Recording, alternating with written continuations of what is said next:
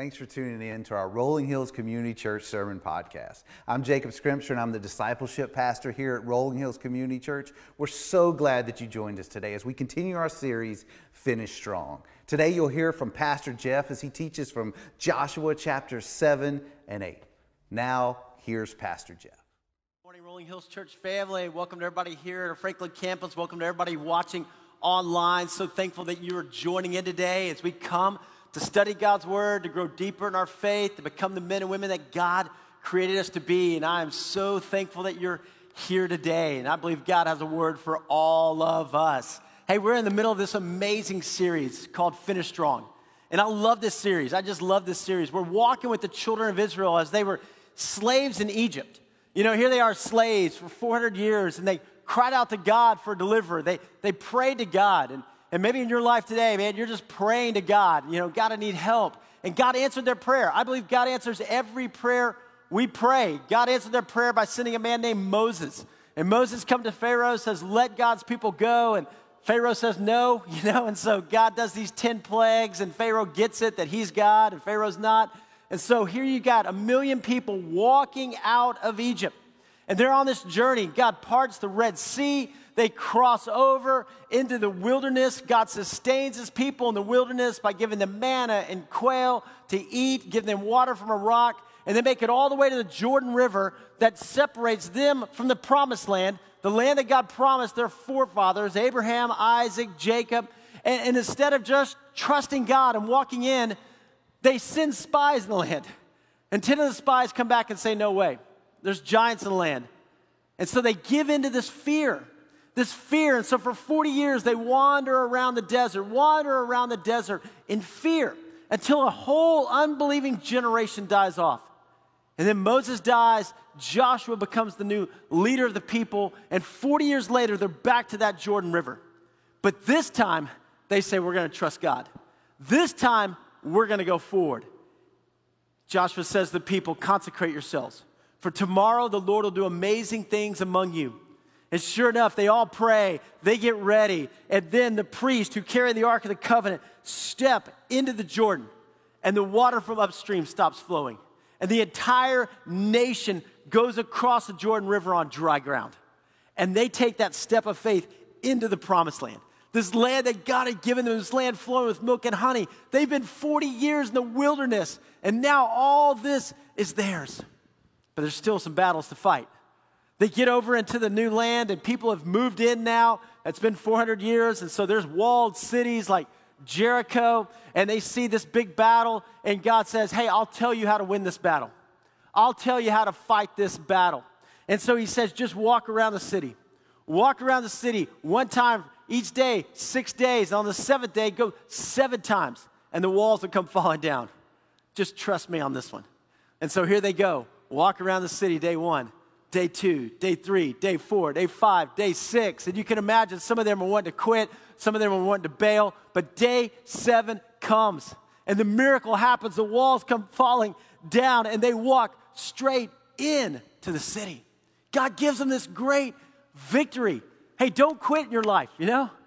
Don't quit on day 3 or day 4 or day 5. Because day 7 is coming. The miracle is coming. Hold on to God. Trust God with all of your heart, soul, your mind, your strength. Hold on to him. God gives them this incredible victory. God blesses them, and he gets them prepared to take the rest of the country. But today we come to a challenge. Today we come to the first defeat. Now we like the victories, right? We like the W's. We like when our team wins. Everybody's happy when you're winning, and the Israelites have been winning. But today they face a defeat, and they face a challenge. And in our lives, we're going to face defeats. We're going to face challenges. The real question is, are we going to learn from those challenges? The real question is, are we going to go forward in those challenges? Are we going to become men and women of character in the midst of those challenges? What are we going to do with those defeats? When we get knocked down, will we get up? And will we still move forward? Will we finish strong? Well, let's see what happens to them. If you have a Bible with you today, I invite you up with me to the book of Joshua. Joshua chapter 7. Joshua chapter 7.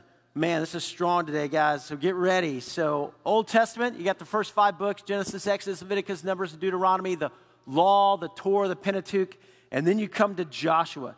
Joshua chapter 7 today. If you're watching online, maybe you can grab another mobile device and go with us to the Rolling Hills app and pull up the scriptures with us. Or if you're here, you want to go to YouVersion, hey, follow along. It says, chapter 7, verse 1, but the Israelites were unfaithful in regards to the devoted things. Now, you may remember when they went into Jericho, God says, hey, guys, listen, I'm going to give you the city. I'm going to deliver it. But I want you to take all the gold and the silver and the precious things in that city and put them into the temple treasury. Those are going to be dedicated to me. Those are going to be the devoted things to me. Because, hey, we're going to, we got the tabernacle, and ultimately we're going to build the temple, which is going to be in the center of your community where you're going to go and worship. So this is the first battle, the first fruits, the devoted things come to me. But Achan, son of Carmi, the son of Zimri, the son of Zerah of the tribe of Judah, took some of them. So the Lord's anger burned against Israel. Ooh. Now Joshua sent men from Jericho to Ai, which is near Beth Aven, to the east of Bethel, and he told them, go up and spy out the region. So the men went up and they spied out Ai. And when they returned to Joshua, they said, not all the army will have to go up against Ai. Send 2,000 or 3,000 men to take it. Do not weary the whole army, for only a few people live there. So about 3,000 went up. But they were routed by the men of Ai, who killed about 36 of them. They chased the Israelites from the city gate as far as the stone quarries and struck them down the slopes. At this, the hearts of the people melted in fear and became like water. This is a defeat. And Joshua knows, man, we're foreigners in this land. If everybody gangs up, we're done for. What has happened? So Joshua tore his clothes and fell face down to the ground before the ark of the Lord, remaining there till evening. The elders of Israel did the same thing and sprinkled dust on their heads. So Joshua comes before the Lord and he just falls face down. God, why? What happened? You've been with us. We've had all these great victories. Look at verse 10. The Lord said to Joshua, stand up. Stand up. What are you doing down on your face? Israel has sinned. They violated my covenant, which I commanded them to keep. They've taken some of the devoted things. They've stolen, they've lied, and they've put it with their own possessions. That is why Israelites cannot stand against their enemies. They turn their backs and they run because they've been made liable to destruction. I will not be with you anymore unless you destroy whatever among you is devoted to destruction. Go consecrate the people. Tell them, consecrate yourselves in preparation for tomorrow. For this is what the Lord, the God of Israel, says. There are devoted things among you, Israel. You cannot stand against your enemies until you remove them. So God speaks. Joshua, here's what's going on. The people have stolen. They didn't trust me. They didn't do it the way I said. Look at verse down here in 16. So early the next morning, Joshua had Israel come forward by tribes, and Judah was chosen. The clans of Judah came forward, and the Zerites were chosen. He had the clan of the Zerites come forward by families, and Zimri was chosen. Joshua had his family come forward man by man. And Achan, son of Carmi, the son of Zimri, the son of Zerah of the tribe of Judah, was chosen. So God pulls this guy out, right? And then Joshua said to Achan, my son, give glory to the Lord, the God of Israel, and honor him. Tell me what you've done, and do not hide it from me. Achan replied, it's true. I have sinned against the Lord, the God of Israel. This is what I've done.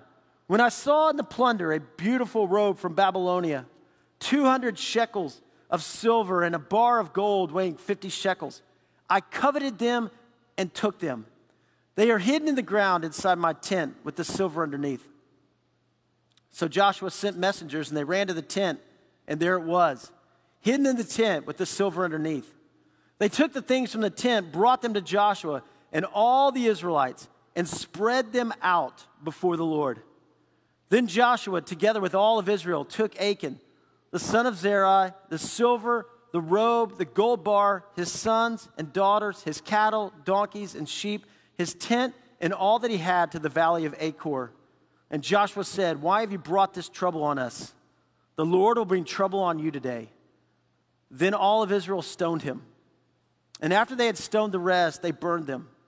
Over Achan they heaped a large pile of rocks, which remains to this day. Then the Lord turned from his fierce anger. Therefore that place has been called the Valley of Achor ever since. Wow. See, God hates sin because he knows the impact it has on the individual. He knows the impact it has on the family. He knows the impact it has on the community. And so God says, hey, we're going to deal with it right here, right now. Man, it's hard. But this is such a powerful lesson for all of us. So if you're taking notes today, here's some things I'd love for you to write down. If you're at our Franklin campus, if you are online, I'd love for you to pull up the Rolling Hills app and take some notes with us, because there's some things that we need to talk about today and learn from this today. First of all is this: be careful not to grow spiritually lazy. Be careful not to grow spiritually lazy. When they returned to Joshua, they said, not all the army will have to go up against Ai. Send 2,000 or 3,000 men to take it, and do not weary the whole army, for only a few people live there. There was more than a few people there, right? I mean, this was a big battle, and they weren't prepared. They were lazy. Pride goes before the fall. Right? We hear that all the time. But in our spiritual life, that can happen as well. Pride goes before the fall. I got this. God, I really don't need you. I'm good. Yeah, I'm fine. You know, I could go fight this battle. I can got this thing going on. And we don't ever think about it. We just kind of go do our thing instead of going, you know what, God, I need you. I need that dependence on you. I love Psalm chapter 20, verse 7. It says, some trust in chariots and some trust in horses, but we trust in the name of the Lord our God. Don't become prideful. Don't become arrogant. Always have this humility, this dependence on the Lord. God, I need you. Hey, be faithful in prayer. Now, I want you to notice this.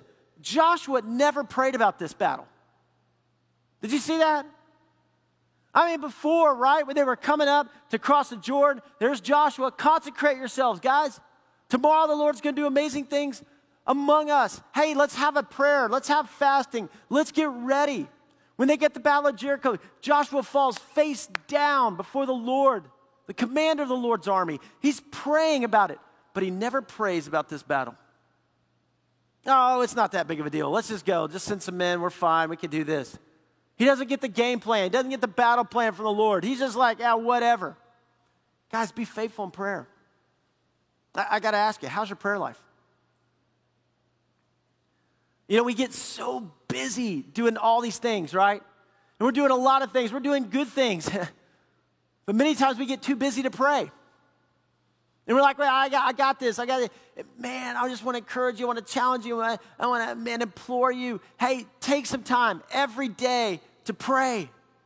We're in this 21 days of prayer and fasting as a church. But just say, I want to develop a habit.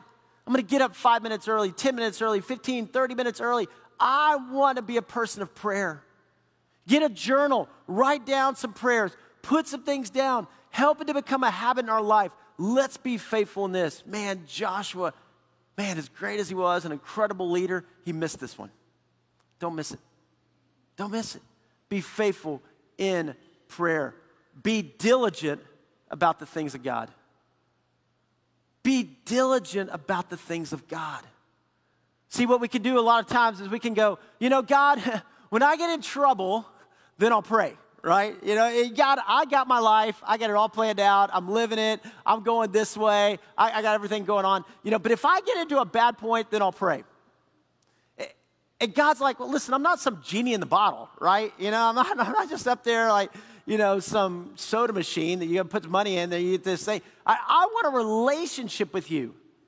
I want to be with you in the good times and the struggles. I want to be always there for you. Be diligent. Prayer, God's word, church, community. Those are the things, right, that prepare us for when the battles come. We don't just fight the battle when we show up for it. We fight it on our knees, getting ready for it before it even comes. So that when it comes, we're ready. When it comes, we're ready. That's why we finish strong, right? Finish strong.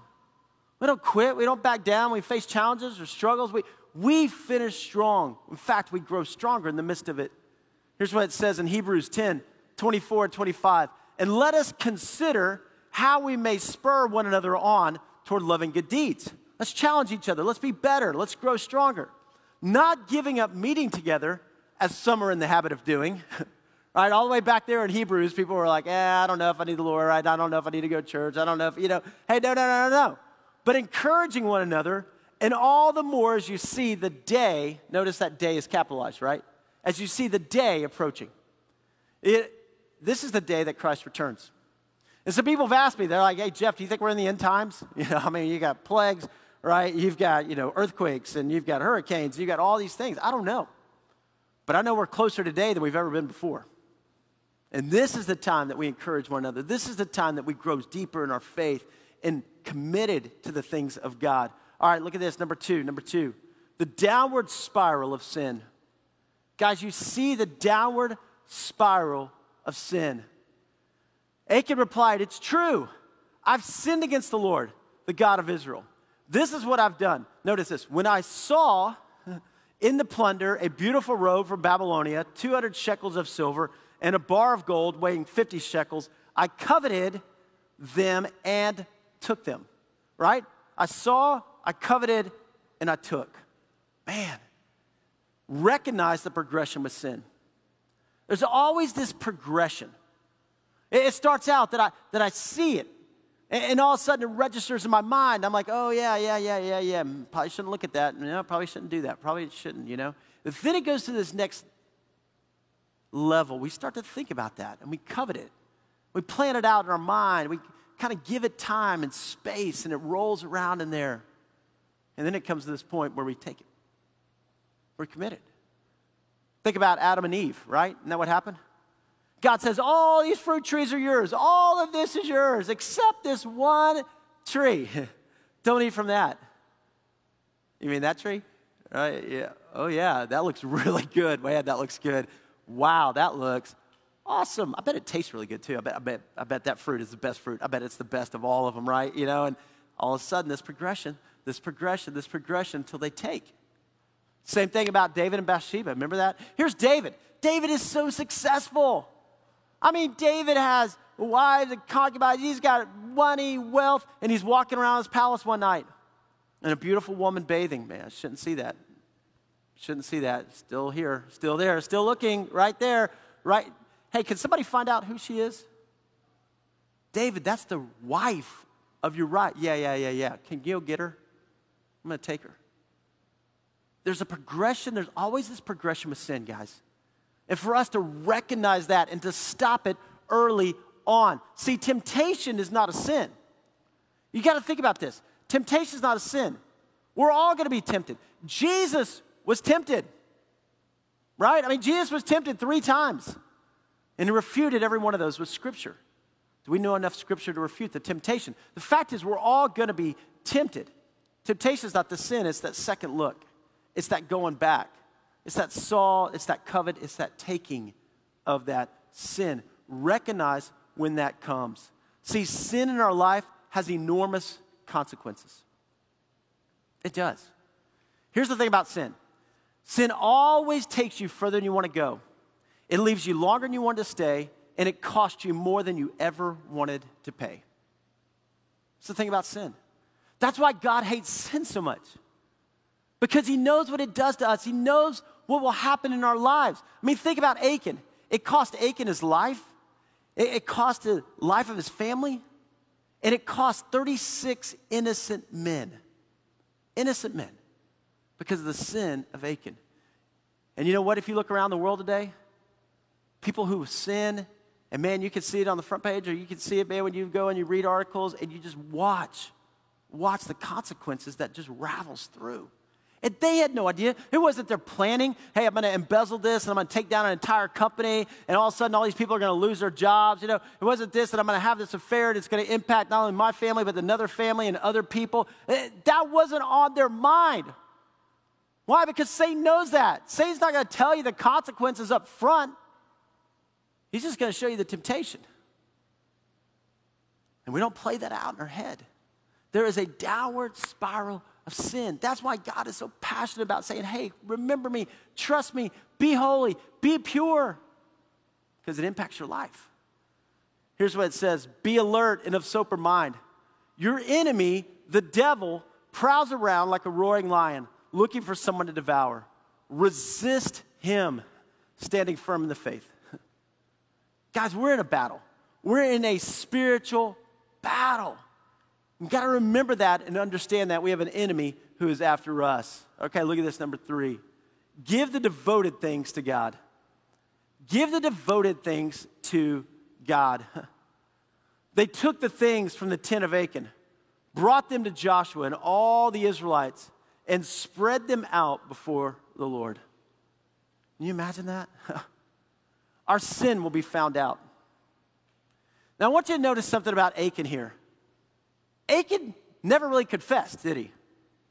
I mean, you can imagine they're going through, and Joshua's like, somebody's taking the devoted things.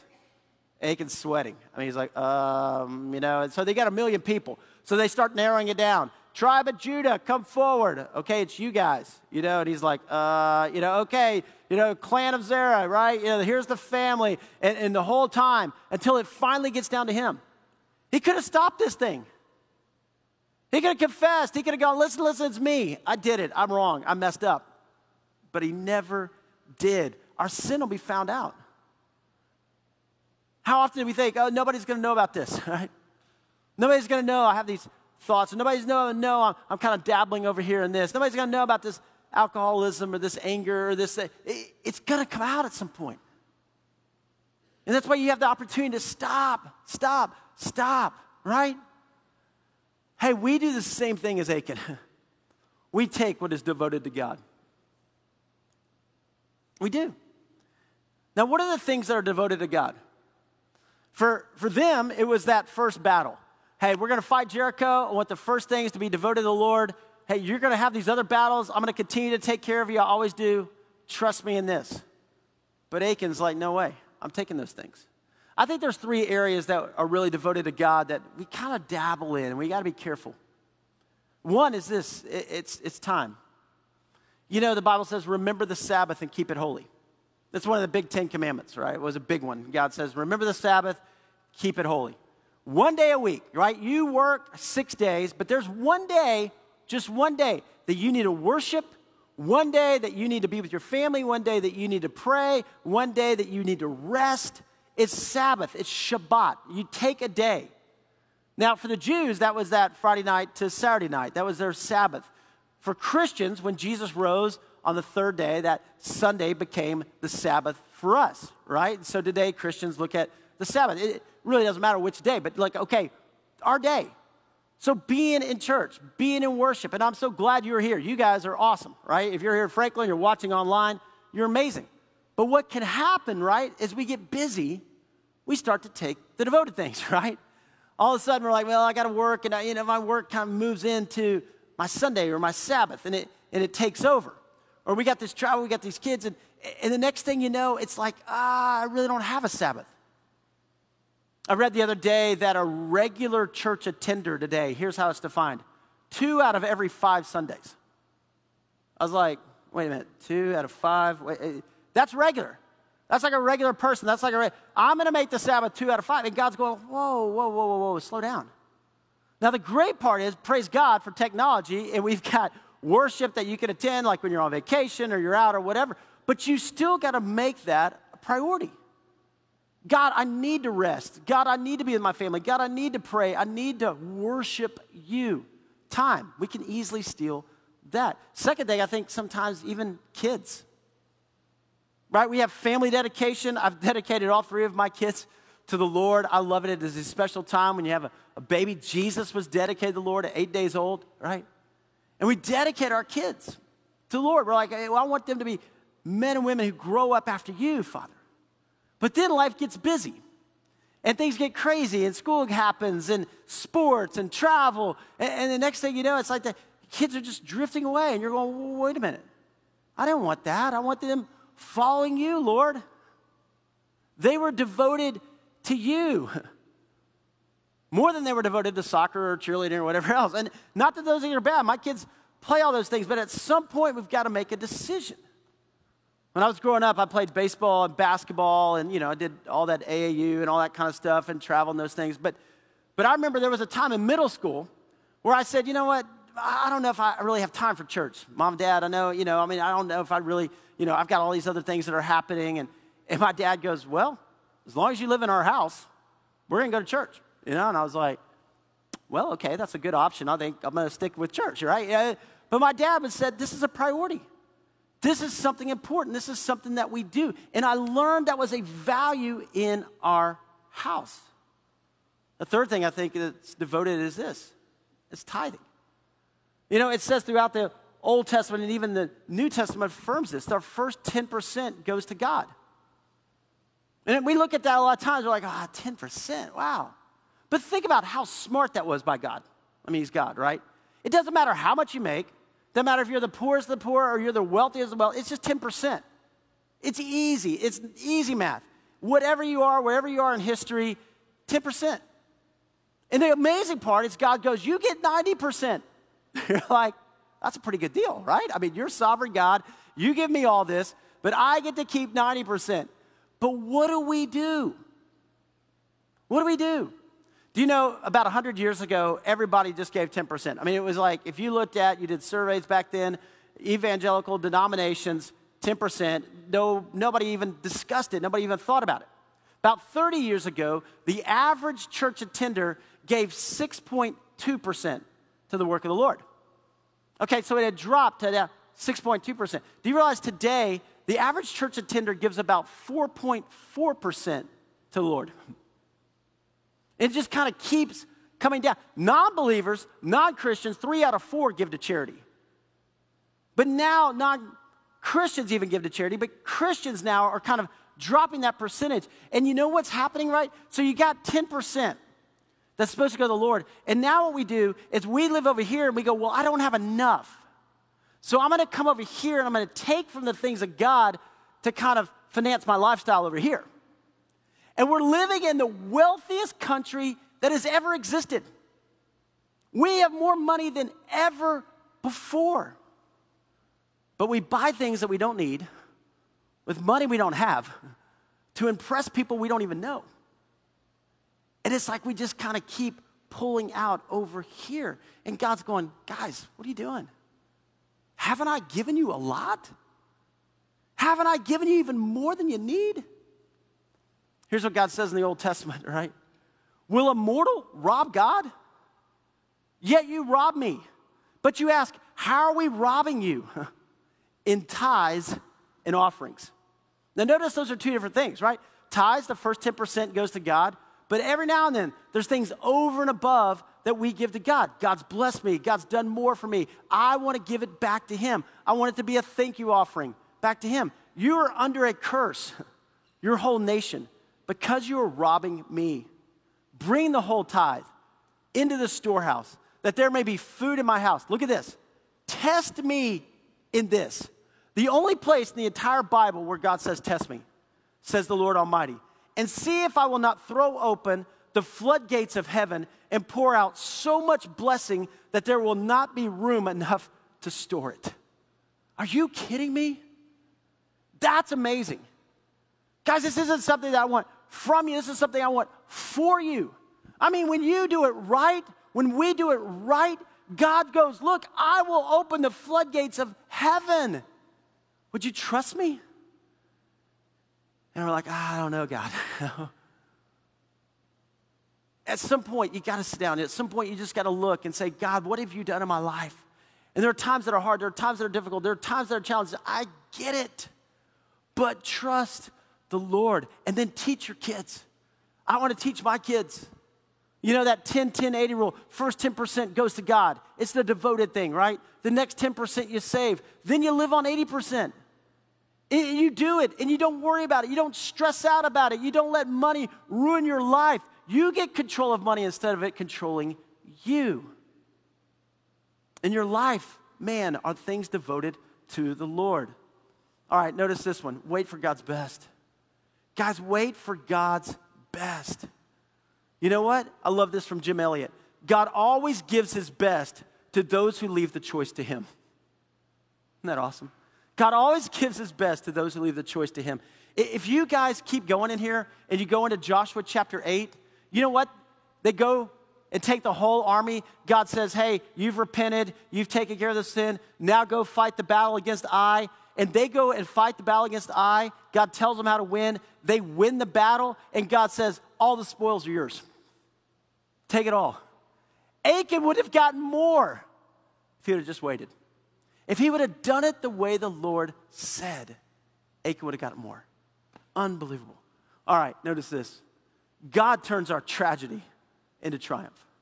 God turns our tragedy into triumph. Over Achan, they heaped a large pile of rocks, which remains to this day. Then the Lord turned from his fierce anger.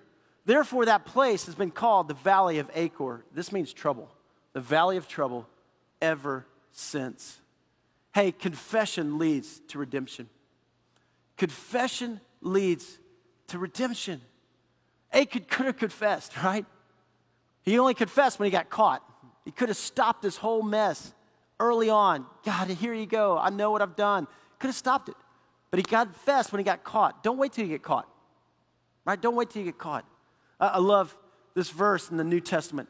If we confess our sins, he, that's God, is faithful and just and will forgive our sins and purify us from all unrighteousness.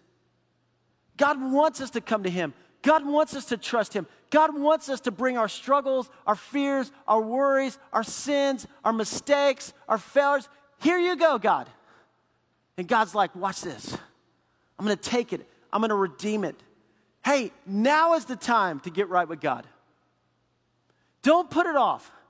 Don't say, you know what, I got this thing in my life and it's kind of creeping in. There's an area that I'm tolerating. Now, get right. Say, God, I want to confess. I want to be pure. I want to do it your way. I want to trust you. Joshua is this incredible leader right here, right? And he confesses to God of the sins of the people. And then he says, God, we want to do it right. God tells them how to do it. They go fight the battle of Ai. They win the battle of Ai. God gives them all the spoils. And then what Joshua does in Joshua chapter 8 is amazing. Joshua is like this incredible leader, this incredible coach, this spiritual leader of the nation. He brings everybody together. And so he takes all the people. I mean, you think about 1 million people. It's a lot of people, right? And he puts them on Mount Gerizim and all over Mount Ebal. And he's standing down kind of in this amphitheater. And he has all the nation around. And it says in chapter 8, verse 34, afterward Joshua read all the words of the law. That's the first 5 books of the Old Testament. He had everybody sit there and he read the entire first 5 books of the Old Testament to the people. All the blessings and the curses. Guys, let's do it right. Let's do it God's way. Just as is written in the book of the law, there was not a word of all that Moses had commanded that Joshua did not read to the whole assembly of Israel, including the women and children and the foreigners who lived among them. See, there were foreigners, there were people in the land who said, he's God, we want to join in. And Joshua was like, great, I'm glad you want to join in. But I want to tell you, do it right. And here's the way to do it right. Hey, let me just read it out to you. Let me read it out to you. Guys, in our lives, right? Make this a day. That we go, you know what, if there's an area that I'm not doing it right, that God, I want to come back and do it right. If you're a dad or granddad, you're the spiritual leader of your home. Sit down with your family. Say, guys, we want to reprioritize God. We want him to be first in our life. We want to do it right. We're not perfect, but man, I want you to know the Lord. I want you to grow in your faith. I want you to walk with him all the days of your life. You know, as a church, we're in 21 days of prayer and fasting. And we're praying for our country. There's a big election coming up in just 2 days, right? We're praying. We're praying for us as a church. On November 15th, we're going to have a time just like this, a time to recommit, a time to commit and say, God, we want to follow. We want to trust. And we need these times in our lives, guys. We need these desperately. It's like you go to the doctor, you do a physical once a year. Why? Because you want to be healthy physically. You know, you sit down, you plan out insurance, or you go to a financial advisor. Why? You want to do those things right. Spiritually, there's times you just want to do things right. And God, if I've gotten off track, if I've drifted in some way, if I've taken devoted things, or if there's sin that I'm tolerating, or God, if I'm worried or anxious, God, I want to trust you. Do it right. Do it right. Hey, go forward in the forgiveness and obedience to Jesus Christ. Hey, guys, this is so amazing to me. But see, there's now no condemnation for those who are in Christ Jesus. And so if you are a Christ follower, you know what? There is condemnation. There is forgiveness. And there's a call to obedience. In John chapter 8, there's a woman who's caught in the act of adultery. I mean, you can't think of a worse place to be, right? I mean, like, caught in the act of adultery. There's a setup. And these religious leaders bust in, they grab her, they take her out. She's pulling a bed sheet or whatever to cover her up. And they throw her down at the feet of Jesus. And they all stand around. They go, Jesus, the law says that she should be stoned to death right here because of her sin. What do you say? The Bible says that Jesus bent down. He began to draw on the sand. And then he stands up and he says, he who is without sin, cast the first stone. And they all started to walk away, the oldest to the youngest. Jesus reaches down, he picks the woman up, and he says, where are those who condemn you? With tears in her eyes, she's like, they're all gone. And he's like, neither do I condemn you. I forgive you. I forgive you. But now go and sin no more. Go and sin no more. Don't go back to that life. Go to the new life, the life of obedience, to follow, to trust, to put God first. You know what? Here's what's amazing in the Old Testament. The valley of Achor becomes a door of hope. If you look in the book of Hosea, Hosea chapter 2, verse 15, God says, therefore I will give her back her vineyards, and I will make the valley of Achor a door of hope. There she will respond as in the days of her youth, as in the day she came up out of Egypt. The day that she was released out of slavery. The day that God made a way for her. Hey, I'm going to do that out of the valley of Achor. Out of their sin, I'm going to bring hope. Jesus, salvation, the Messiah has come for us. Guys, we've all sinned.